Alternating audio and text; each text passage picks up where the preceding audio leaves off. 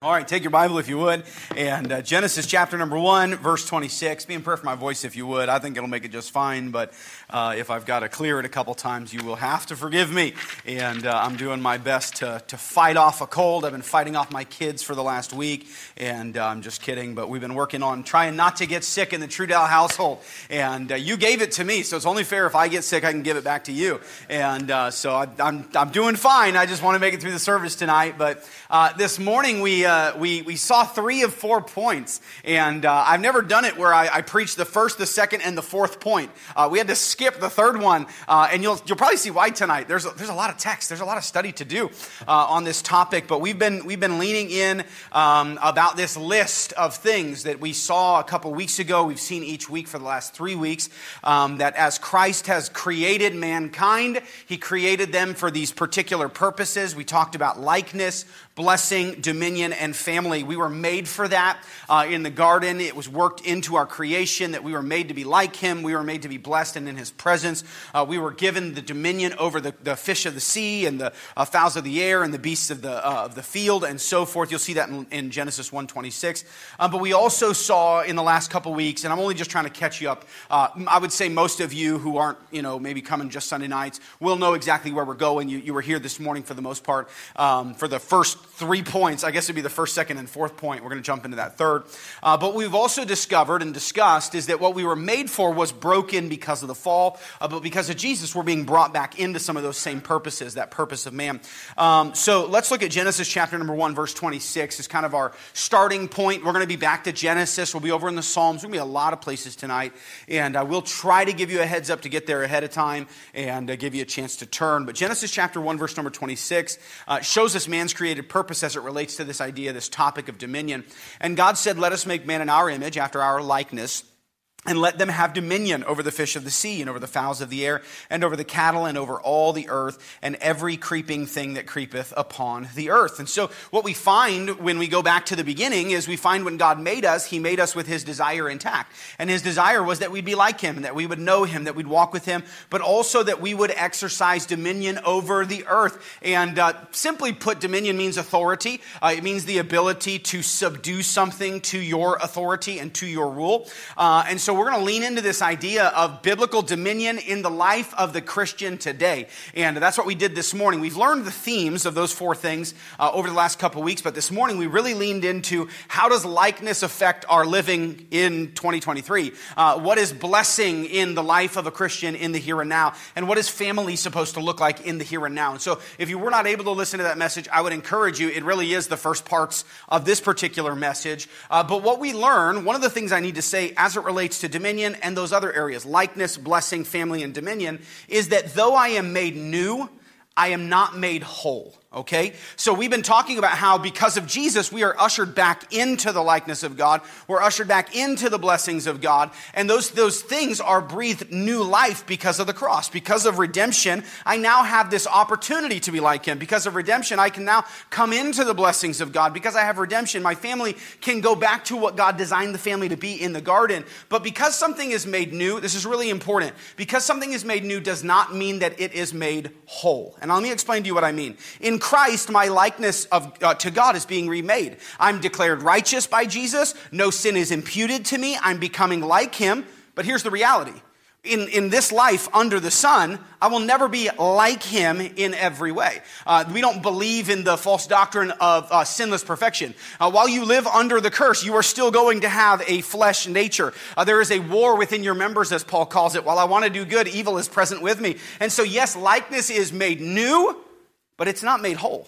You'll never be just like Him in this life under the sun or under the curse. Someday when He returns, though, we will be like Him. We will know Him like we are known. We'll be changed from one glory into His glory. And so we have to wait until He returns to be made whole, though because of the cross, I'm made new. Does that make sense to you? Let's talk about this then. When in terms of being in the presence of God, I lost it in the garden, but it's made new. It's had life breathed back into it. I can now come back into the presence of God, but even salvation in this life can only get me so, I want to be careful I say this, near to His presence.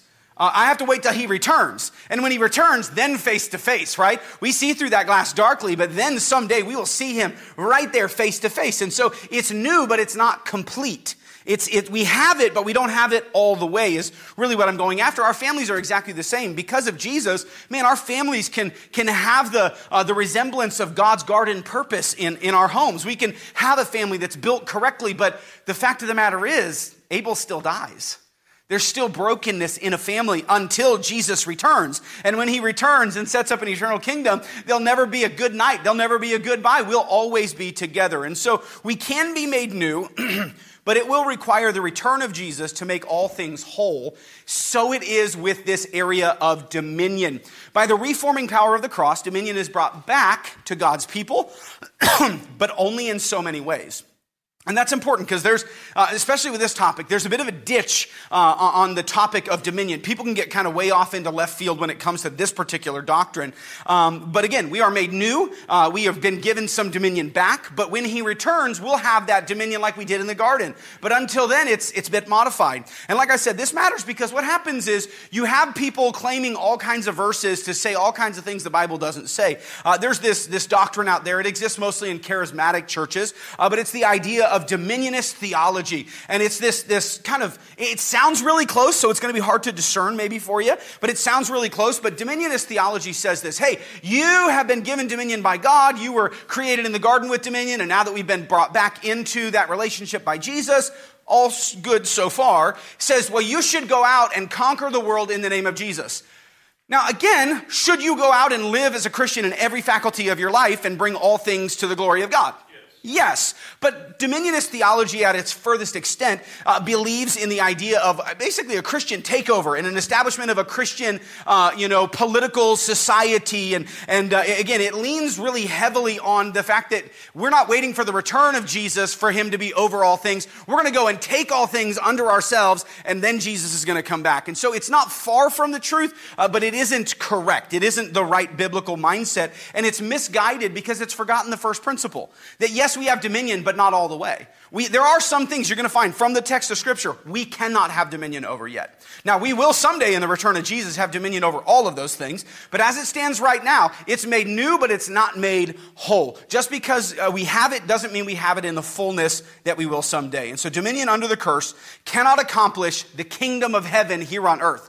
That's going to take the return of Jesus. But what we're going to find with dominion is exactly what we find with everything else. That dominion does have its effect and power. Likeness in this life under the sun can only take me so far because I'm under the curse. The blessings of this life and presence of God I can only get so much of because I'm still under the curse. Family can only go so far while it's still under the curse. And dominion in the same respects can only go so far because we're under the curse. And listen, don't be disappointed. It can go far. We can exercise dominion over some really important areas because of Christ in us. But the Bible doesn't ever teach us to go take over. There's no hostile takeover planned in the New Testament for God's people to go and storm the White House and make it all of a sudden a Christian this or that. No, we are to use our position. We'll see some of this as we study it out. But the fact of the matter is, we are not able to subdue some things, but we are called to subdue others. So my purpose for the Bible study this evening is to show you what your relationship with dominion and my relationship with dominion ought to be while we're still under the curse. And again, when Jesus comes back, man, this thing breaks open and we get to have access and authority over everything, okay? But until then, there's some rules and some exceptions to the norm, okay? So let's pray and we'll ask his blessing. God, I do need your help. There's a lot of things I want to say, and there's a lot of things I've studied, there's a lot of things in my heart, and there's a lot of text to go through. So I pray, God, for just some clarity. I pray, Lord, you'll help my mind and transitions and be able to present this truth to our church family. And I know that this is one of those things in the everyday that maybe would apply, we might think would apply a little less than some of the other topics, but God, it's so important that we understand what you've given us authority over, and then what we're waiting for you to take authority over. And so I pray, God, that you would just help us be good students this evening. And be blessed, Lord. Your church family came out tonight, Lord, and they decided to honor you with their presence, and some of them not feeling super great, and some of them maybe had a bit of a long day or a long week, and I pray, God, your blessing upon them in the form of the preaching of the word. I pray it would be refreshing to them. I pray, God, it would be a well of joy and just a time of refreshment for each and every Christian soul as we hear the word of God preached tonight. Bless us, we pray. In Christ's name we ask these things. Amen.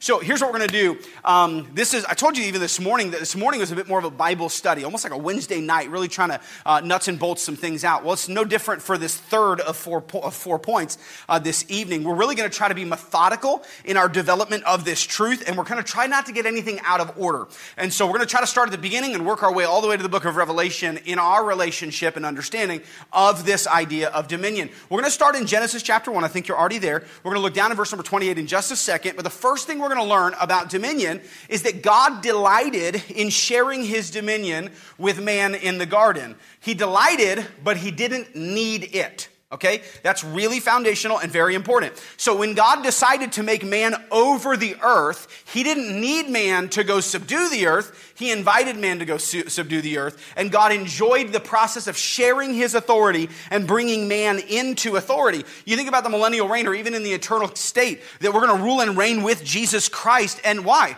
Does God need help ruling and reigning? No.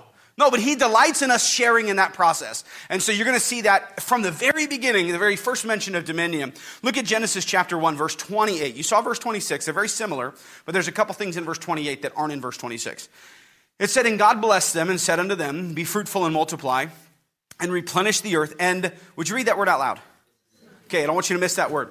"And subdue it and have dominion over the fish of the sea and over the fowls of the air and over every living thing that moveth upon the earth." And so God said, hey, listen, you're in charge of it all. I want you to go out and I want you to subdue it. And I want you to think about what that word subdue means. Now, if you've got little kids, you know what that word subdue means sometimes. You know, you're maybe in a public setting or in an airplane or something of that nature. You got to kind of like bring them down.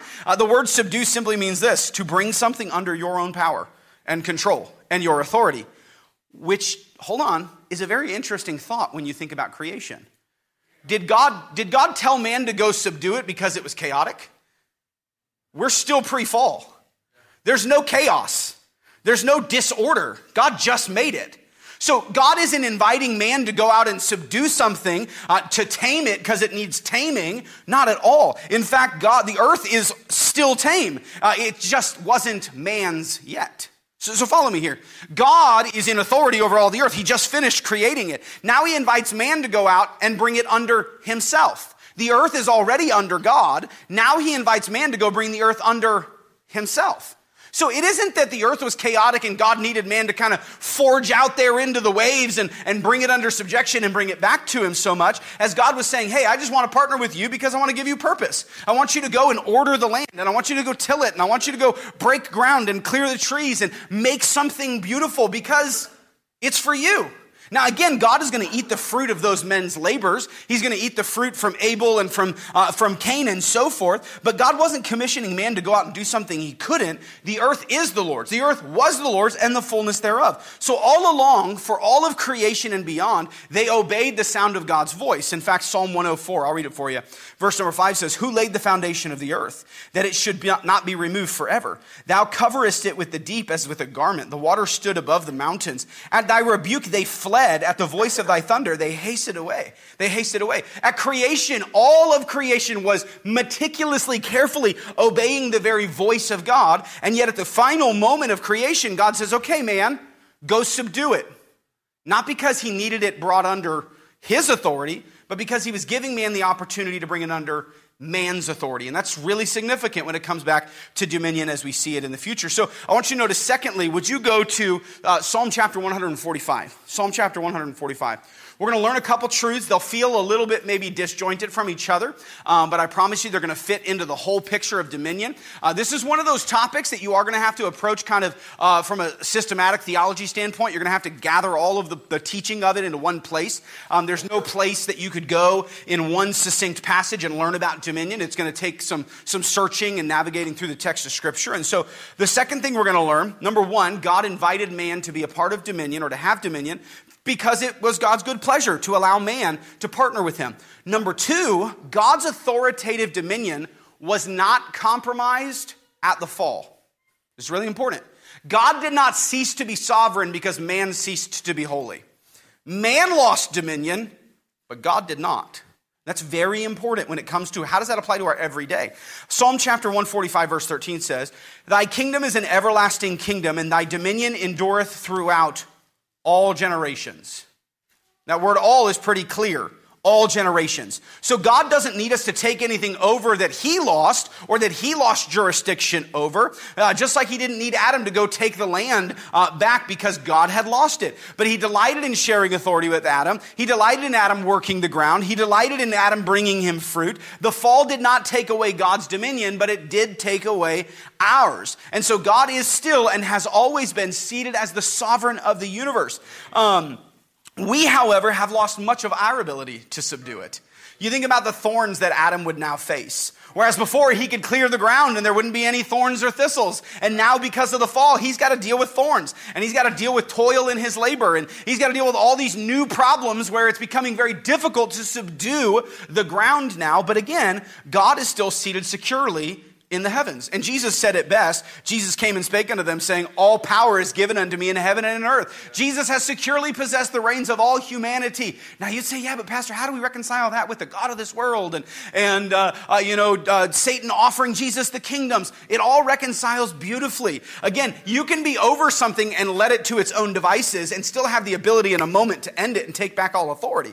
There isn't a conflict there between Satan having his will and way in this world and Jesus allowing Satan to have his work while he's waiting to return and claim it for himself. And we'll see some of that as we get closer to the end of the Bible. And so man's dominion was given as a delight of God, not because God needed it. Number two, God's dominion was not compromised through the fall. And that's a very important theological truth to carry with us into our understanding of dominion. The third truth we need to recognize is that God in his redemptive plan is actively bringing us as a church to a fuller understanding of dominion. I'll say it this way. God is more concerned about the church recognizing his dominion than he is about the world recognizing his dominion. Now you say, why does that matter? Well, hold on, it will. Go with me to Ephesians chapter 1, verse 18. This is where dominion theology becomes a problem. Dominion theology teaches that we need to get out there and make sure that everyone comes under the dominion of God. Well, to that I would say he will make sure all things come under dominion to himself. We'll get to that at the end. But what God is more concerned about right now in the church age is that you and I, as his people, recognize his authority. That you and I make him the head over all of things to us. I'll show you where Paul says that. Paul is praying for the church in Ephesus, and notice what his prayer is in verse 18, Ephesians chapter 1, verse 18. His prayer is that the eyes of your understanding being enlightened, that you may know what is the hope of his calling and what the riches of his glory, of his inheritance in the saints. Paul simply says this, I pray that you understand God's plan for you. Verse 19, and what is the exceeding greatness of his power to usward who believe? Paul's concerned about what we believe, not necessarily about what lost people think about God, but what we believe, according to the working of his mighty power, which he wrought in Christ, when he raised him from the dead and set him at the right hand in heavenly places. So Christ is seated, verse 21, far above all principalities and powers and might and dominion and every name that is named, not only in this world, but also in that which is to come. So Paul says, hey, listen, I need you to understand the will of God for you. Jesus is still in charge, but notice what Jesus is concerned about. And hath put all things, verse 22, under his feet, and gave him to be the head over all things, read the last three words out loud, to the church.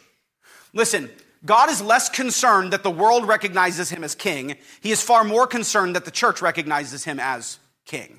Because here's the reason. You and I are the vehicle that God chose to reach this world. So again, the world doesn't need to know that God is the master of the universe as much as they need to know that he's the savior of humanity. They'll come to him as king eventually. And that's not his end goal. You think about the entirety of the tribulation. God is sending them through hard tribulation so they might recognize him as savior. They see him as king. They reject him as king. They shake their fist at him as king. And yet God's desire is that they would know him as savior. The way in which he chose that to be done is that the church would get on board, that the church, he would be the head of all things to the church, that the church would recognize his authority and his dominion. And listen, if we can get under his authority and realize how high he is, we'll obey him.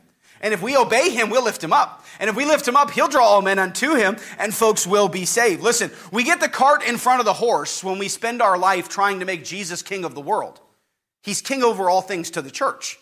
He will be king over all the world, but right now he's concerned that to the church, he has dominion. That to the church, we see his authority and we recognize and we come under him. There's a big problem. It's backwards when we think that, well, the world will see him as king and we'll conquer everything for him. And we almost take this like papal holy war type thing. Let's go conquer all nations and bring them under. Hasn't worked. That's not the method of the church. That's not the call of the scripture. There's not a single command that God says, go subdue the world. That exists in Genesis. It will exist in the garden someday when we return into God's presence. But right now, what we're called to do is be obedient. To let him be the Lord over us and show us and teach us and send us that we might go out with the gospel of Jesus Christ. Again, it's a false understanding when we think, well, all we have to do is make Jesus famous. We need to make him king. No, we need to show him as Savior. We need to show him as the rescuer of humanity and let all men come to him and be redeemed. And his desire is, yes, he will be king over all the world. But his desire right now is that he would be head over all things to the church. That you and I would recognize his dominion and his lordship. So number one, man's dominion was given because of God's delight, not because of God's need. Number two, God's dominion was not compromised in the fall. He's still seated securely in charge of all things. Number three, Christ is pursuing the church's recognition of his dominion. Number four, I want you to see, here's where we get to kind of get really down to the nitty gritty. What then do we get the right to exercise dominion over? So we're saved, we're brought back into dominion. What is dominion useful for now in my everyday? I want you to go to Romans chapter 6 and 2 Corinthians chapter number 10. Romans chapter number 6. So now we've kind of laid some groundwork. We understand that God's in charge still. That God's desire, his primary desire, is that to the church he would be the head over all things, that they would recognize his dominion. He's still seated up there, but he wants the church to recognize that. And that man was given dominion because God delights in it, not because God needs it. So then how do we exercise dominion? I would say number one, well, really, this is number 5. We are called to exercise dominion over our own flesh. So this is where dominion really, really begins to matter to you and I. This is the everyday, Monday through, Sunday type thing. This is what we get to take home. Our theology affecting our behavior is that you and I are given dominion, not over death. We're given dominion over sin, though. We're given dominion over our own fleshly appetites. And Romans 6:14 says, "For sin shall not have dominion over you, for you are not under the law, but under grace." So listen, where once you were powerless to overcome sin, by Jesus you are powerful to overcome temptation. You are powerful to overcome addiction. You have the ability in Jesus. When you were dead in trespasses and sin, you couldn't save yourself from the ocean of sin. But now that you are made alive, you can through the grace of Jesus. You can have conquering power and dominion over those things. And that's where I really struggle with the dominionist theology, is that they're so worried about conquering, Arizona legislature that they're not even worried about conquering their own lusts. You get the cart in front of the horse. Dominion wasn't so we could establish some nation state for Christians. Dominion was so that God's people could walk in freedom and the liberty that they're bought in, because where the Spirit of the Lord is, there's liberty. And that's where dominion really begins to take effect in the life of the believer. Through Christ's transforming power, I now have the ability to say no to my flesh. I'm made new, but here's that reality again. Unfortunately, I'm not made whole. So I can conquer my sin, but I can't reach sinless perfection. Paul talks about that war that waged within him. When I want to do good, I end up doing bad. The things that I don't want to do, that I end up doing. The things I want to do, I don't end up doing. And so listen, as a Christian, we should tenaciously seek to bring under our feet our sin and lustful appetites. I would say number 2 in 2 Corinthians 10, our thoughts. Our thoughts, God commands us to bring those under subjection. To be in control of what we think. We saw some of this last week. To whatsoever things are lovely and pure, and just to think on these things. To have captivity over your thoughts. 2 Corinthians 10:5. Casting down imaginations and every high thing that exalteth itself against the knowledge of God. And bringing into captivity every thought to the obedience of Christ. We need to exercise dominion. Again, we may not have dominion over every fowl and every, thing on this planet. We may not be able to cast down kingdoms, but we certainly can cast down evil imaginations that exalt themselves against God. He has given us that ability as Christians to walk on top of that. And so listen, you're in charge of what you think. You're in charge of what you allow to come into your mind, or what you allow to come into your ears. You're in charge of that, and you have that access as God. You have that dominion to tell yourself, I'm not going to think that. I'm not going to go there. I'm not going to allow my mind to continue wandering. And sometimes we treat our thoughts like they just happen to us and we have no control over them. Oh, I'm just so discouraged. Okay, bring it into captivity. That discouragement is saying, yeah, God's not good, or God's not worthy, or this trial's too big, or you're not going to make it. Okay, yeah, that happens, but exercise dominion over that. Realize that you're a child of God and your birthright is dominion, and dominion brings that under captivity. And this is something specifically named as being able to exercise dominion over. So I'd say our flesh, or our sin, our thoughts, and then the Bible's pretty inclusive here. Jump over to 1 Corinthians chapter 6, just to back a couple pages. Any other vice, you and I have been given the ability to exercise dominion over. Any other vice. 2 Corinthians chapter 6, verse number 12. Paul says this, and we've studied this, so we don't need to go all the way into the background. We studied this entire chapter out a couple months ago now. 1 Corinthians chapter 6, verse 12 says, all things are lawful unto me, but all things are not expedient. All things are lawful for me, but I will not be brought under the power, a very similar word to dominion, of any.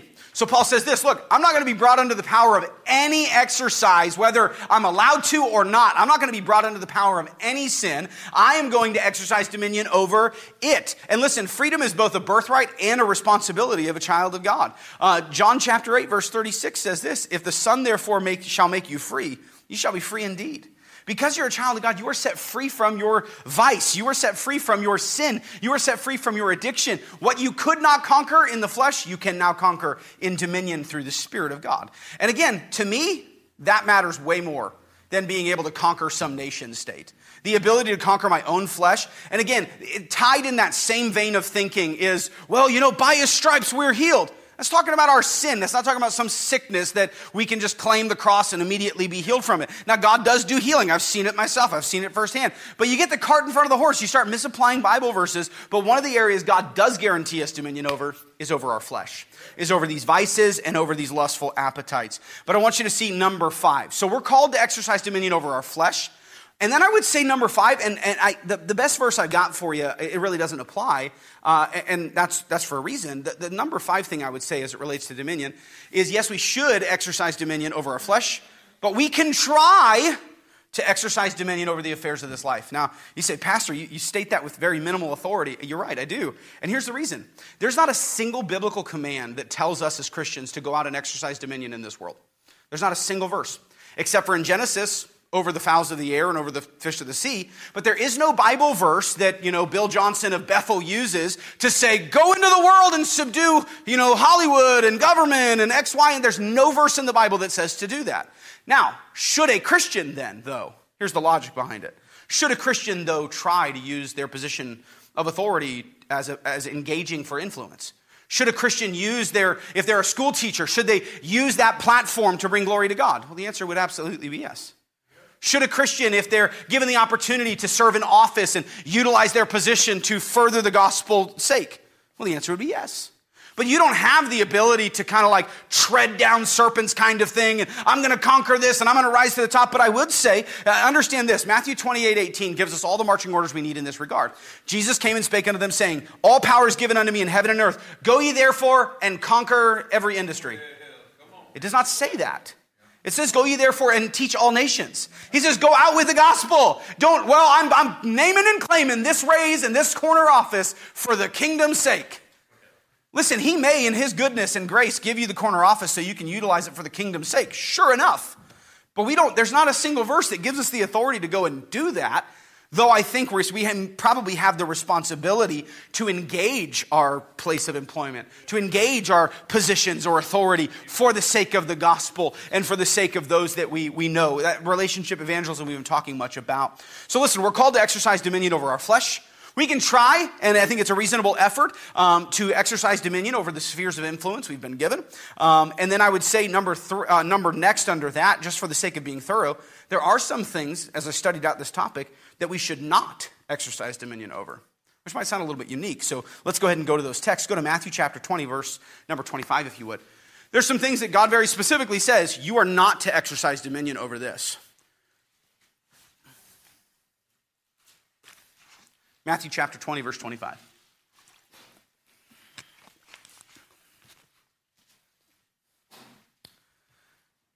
It says, but Jesus called them unto him and said, ye know that the princes of the Gentiles exercise dominion over them, and they that are great exercise authority upon them.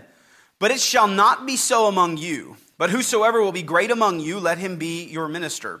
And whosoever will be chief among you, let him be your servant. Even as the Son of Man came not to minister unto, but to be ministered unto, but to minister and to give his life a ransom for many. I would say under what we should not exercise dominion over, each other. God has not called us to exercise authority over each other. God hasn't called us to power posture and, well, I've been in the church longer and I'm older and I'm better and I'm this and I'm that. He says that's what the Gentiles do. They exercise dominion on top of each other. That is not God's call for us. In fact, to me, that very much so flies in the face of the dominion theology that says, I'm going to go be over everybody. Let him be the servant.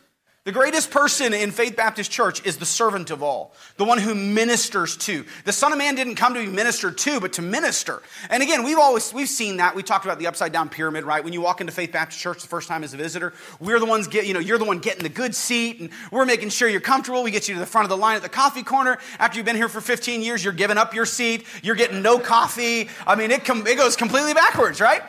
And that's fine, because the greatest is the servant. You realize that this is an upside down thing. We're not climbing to the top, we're climbing to the bottom so that Jesus can be on the top.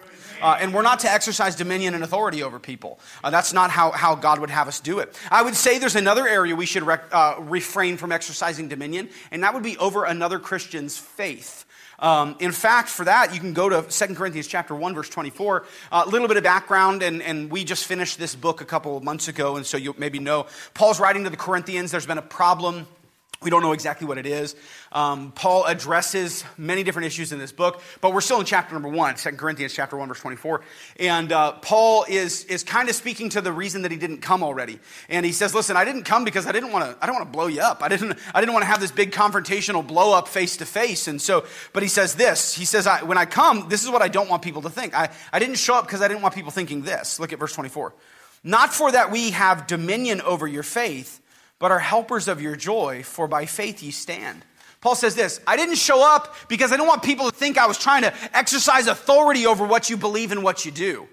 And I would say that's a pretty good thing for us to kind of apply back into our lives. I know that's not an imperative teaching. Paul isn't saying, don't exercise dominion over faith. But what he's saying is, hey, I didn't want to come and exercise dominion over your faith. I think we can kind of apply that to our own hearts and lives and say, hey, we probably should be careful of the same. If Paul, an apostle who had the ability to maybe exercise authority over this church that he started and possess apostolic authority, and he said, hey, I didn't want to come and subdue and exercise dominion over everything you say, believe, and do, I think God's people would be wise to not be lords over God's heritage.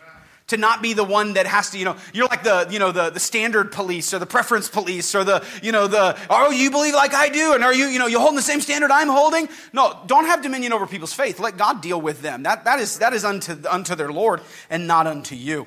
So we have some things we should exercise dominion over. We've seen that. Some things we shouldn't exercise dominion over. And then this last one is a big one. There are some things, and I think probably you've been waiting on this one, that we simply cannot exercise dominion over. And this speaks to that idea of being made new but not being made whole. We have dominion, but not all of it yet. We have dominion, but not what we had in the garden. We've lost some of that. Listen, some things are simply outside of our jurisdiction. Even as born again, being reformed beings, right? Some things we cannot just cast off or overthrow. But when he returns, all things will be put under him. So let me show you. We're going to just do a little bit of a study here. We're going to start in Hebrews, and so go there if you would, and then 1 Corinthians 15. So you're close to 1 Corinthians, put a ribbon there. That's where we're going to come back and spend most of our time. But I do need to establish a couple of biblical realities. I do want to remind you that God is over all, right? We understand that from the very beginning. The fall did not compromise God's dominion. However, sin did bring in all kinds of complications to the matter. Now, we're going to start in Hebrews chapter 7. In verse number 7, we're going to learn some important truths, and then we're going to jump over to 1 Corinthians. So we're talking about some things we cannot exercise dominion over. It's not our time, nor is it our jurisdiction. Hebrews chapter 7, verse number 7 says this, Thou madest him, that's Jesus, a little lower than the angels. Thou crownest him with glory and honor, and didst set him over the works of thy hands. Thou hast put all things in subjection under his feet. For in that he put all in subjection under him, he left nothing that was not put under him. But now we see not yet all things put under him. Now we studied that passage out ourselves, and some of that applies to man, and a large portion of that text does apply to Jesus. In this particular text is saying, hey, all things are under him, but not everything is under him yet. So what are those things that aren't under Jesus just yet? They're under his authority, but he hasn't brought them to himself. I would say, number one, go to 1 Corinthians chapter 15, is where we'll spend the rest of our text for the evening. 1 Corinthians chapter 15. I would say what is not under Jesus just yet? I would say not all souls who will be saved are under Jesus just yet. And I'll show you that in the text. I'm not just making up a cool list of things. I'll show you right now in 1 Corinthians 7 or 1 Corinthians 15 the rest of my list. 1 Corinthians 15 verse 21, it says, "For as in Adam all die, even so in Christ shall all be made alive. But every man in his own order, Christ the first fruits, afterward they that are Christ at his coming." So the desire is that others would still be saved, but let's keep reading. "Then cometh the end." So after these people are saved, then cometh the end, when he shall have delivered up the kingdom to God, even the Father, when he shall have put down all rule and all authority and power. So there's still some people who aren't saved, right? And we have a partnership responsibility with Jesus. But did you notice what Jesus is going to put down? Well, number one, he's going to bring men to himself. Number two, what he's going to put down, there at the end of verse number 24, he shall put down all rule and all authority and power. So at this point, in our experience as Christians, life under the sun or life under the curse, there are still rulers, principalities and powers that Jesus has not subdued to himself. Is he over them? Yes, 100%. Has he brought them to his feet? No, not yet, but he will. Every knee shall bow. Every tongue shall confess. They don't maybe now. They stand in pearly houses, on hilltops. They exercise dominion and authority and make laws that are contrary to the nature of God. And the reality is that Jesus himself says, "I will subdue them." It's not God's people's responsibility to go and storm the White House and, bring them down. Jesus is going to bring all authority to himself. He will bring it down to their knees himself. But look at verse number 25. He keeps going. "For he must reign till he hath put all enemies under his feet." Who's the active person in this verse? Is it us, God's people, exercising dominion over all the enemies? We'll slay them all. No, Jesus will reign and put all enemies under his feet. But notice the last thing you and I don't have jurisdiction over. The last enemy that shall be destroyed is death. So listen, under the curse, life under the sun, we don't have the ability maybe to exercise over all authorities, but Jesus will. We don't have the authority over death. And that's what some charismatics, we have dominion so we can exercise authority over death. No, the last of all enemies Jesus will put under his feet is death. But right now we live in a world where bones still break and we still lose loved ones. We still lose good church members. We still bury people. Why? Don't we have dominion? Kind of, but not in the fullness of that it will someday be. Listen, he has conquered all of those things, but yet he has not brought them under his feet. In fact, just jump down to verse number 54 of the same chapter. 1 Corinthians chapter 15, verse 54 is this famous passage. "So when this corruptible shall have put on incorruption, and this mortal shall have put on immortality, then shall be brought to pass the saying that is written, Death is swallowed up in victory. O death, where is thy sting? O grave, where is thy victory? The sting of death is sin, and the strength of sin is the law." Listen, the sting of death is gone, but the curse of death is still here. We still live under it. But someday Jesus will bring all enemies, all authority, and death itself to himself. And just stay there if you would in 1 Corinthians. I'll read for you. Romans 6:9 says, "Knowing that Christ being raised from the dead dieth no more, death hath no more dominion over him." But it does in this life still have dominion over us. Now, if Jesus were to return and take us home today, it'd have no dominion over us, right? We'll never die. But the fact of the matter is, it has no dominion over him. His throne is still securely established, but he will bring death under himself eventually. Now, look at verse number 27 of that same chapter, 1 Corinthians 15. We'll keep reading. "For he hath put all things under his feet. But when he saith, all things are put under him, it is manifest that he is accepted, which did put all things under him. And when all things shall be subdued unto him, then shall the Son also himself be subject unto him that put all things under him, that God may be all in all." Here's what he just said. There are enemies, and there are rulers, and there are authorities that are outside of your jurisdiction and my jurisdiction. He's given us dominion and called us to exercise dominion over ourselves and over our flesh. He's called us to not exercise it over each other. He's called us to be servants. But he does say there are some things outside of your jurisdiction that I myself will bring under. That I myself will bring every knee to bow and every authority under me. And death, the last of all, I'll bring under me. And he says, and when that day happens, I'll turn this entire kingdom back to my Father. I'll give it to him and it'll all be over. In fact, what we're seeing is what Daniel promised in his prophecy, Daniel 7:13. I saw in the night visions and beheld one like the Son of Man came with clouds of heaven and came to the ancient of days, and they brought him near before him. And there was given him dominion and glory and a kingdom, that all people, nations, and languages should serve him. His dominion is an everlasting dominion, which shall not pass away, in his kingdom that which shall not be destroyed. So someday he will have 100% present, active, here on earth dominion. But until then, we are being made new, but we are not yet whole. We have authority over our fleshly nature. We have the ability to bring some things back to the glory of God and redeem perhaps some things. But again, death is not one of those things we can conquer. Authority sometimes are things that we cannot conquer. But he has given us the ability to rule and reign with him, but that's a promise for later. That's a promise that someday will be fulfilled. But right now, what we're called to do is to, because of his all power and all authority, to go, to share the gospel. Not to bring down nations, but to go teach all nations. Not to topple kingdoms, but to go bring them the gospel so they might see him as Savior and know him as King. And so again, this idea with dominion, I might be teaching some things that, or I might be teaching a group of people who maybe you've never heard of dominion theology. And cool, that's great, that's really helpful. But you're going to run into it, especially in pop Christianity. It's all about the kingdoms here and the kingdoms now, and you got dominion and you can do this. And it's a really big buzzword. But it's a gross misunderstanding and misapplication of Scripture. That yes, we do have dominion, but not in its fullest. We do have authority, but not in its fullest. And someday, when Jesus returns, he will exercise full dominion and will be brought back under him. Not because he needs us to rule and reign, but because he wants us to rule and reign with him. And that's where a Christian's relationship with dominion is. So let's pray.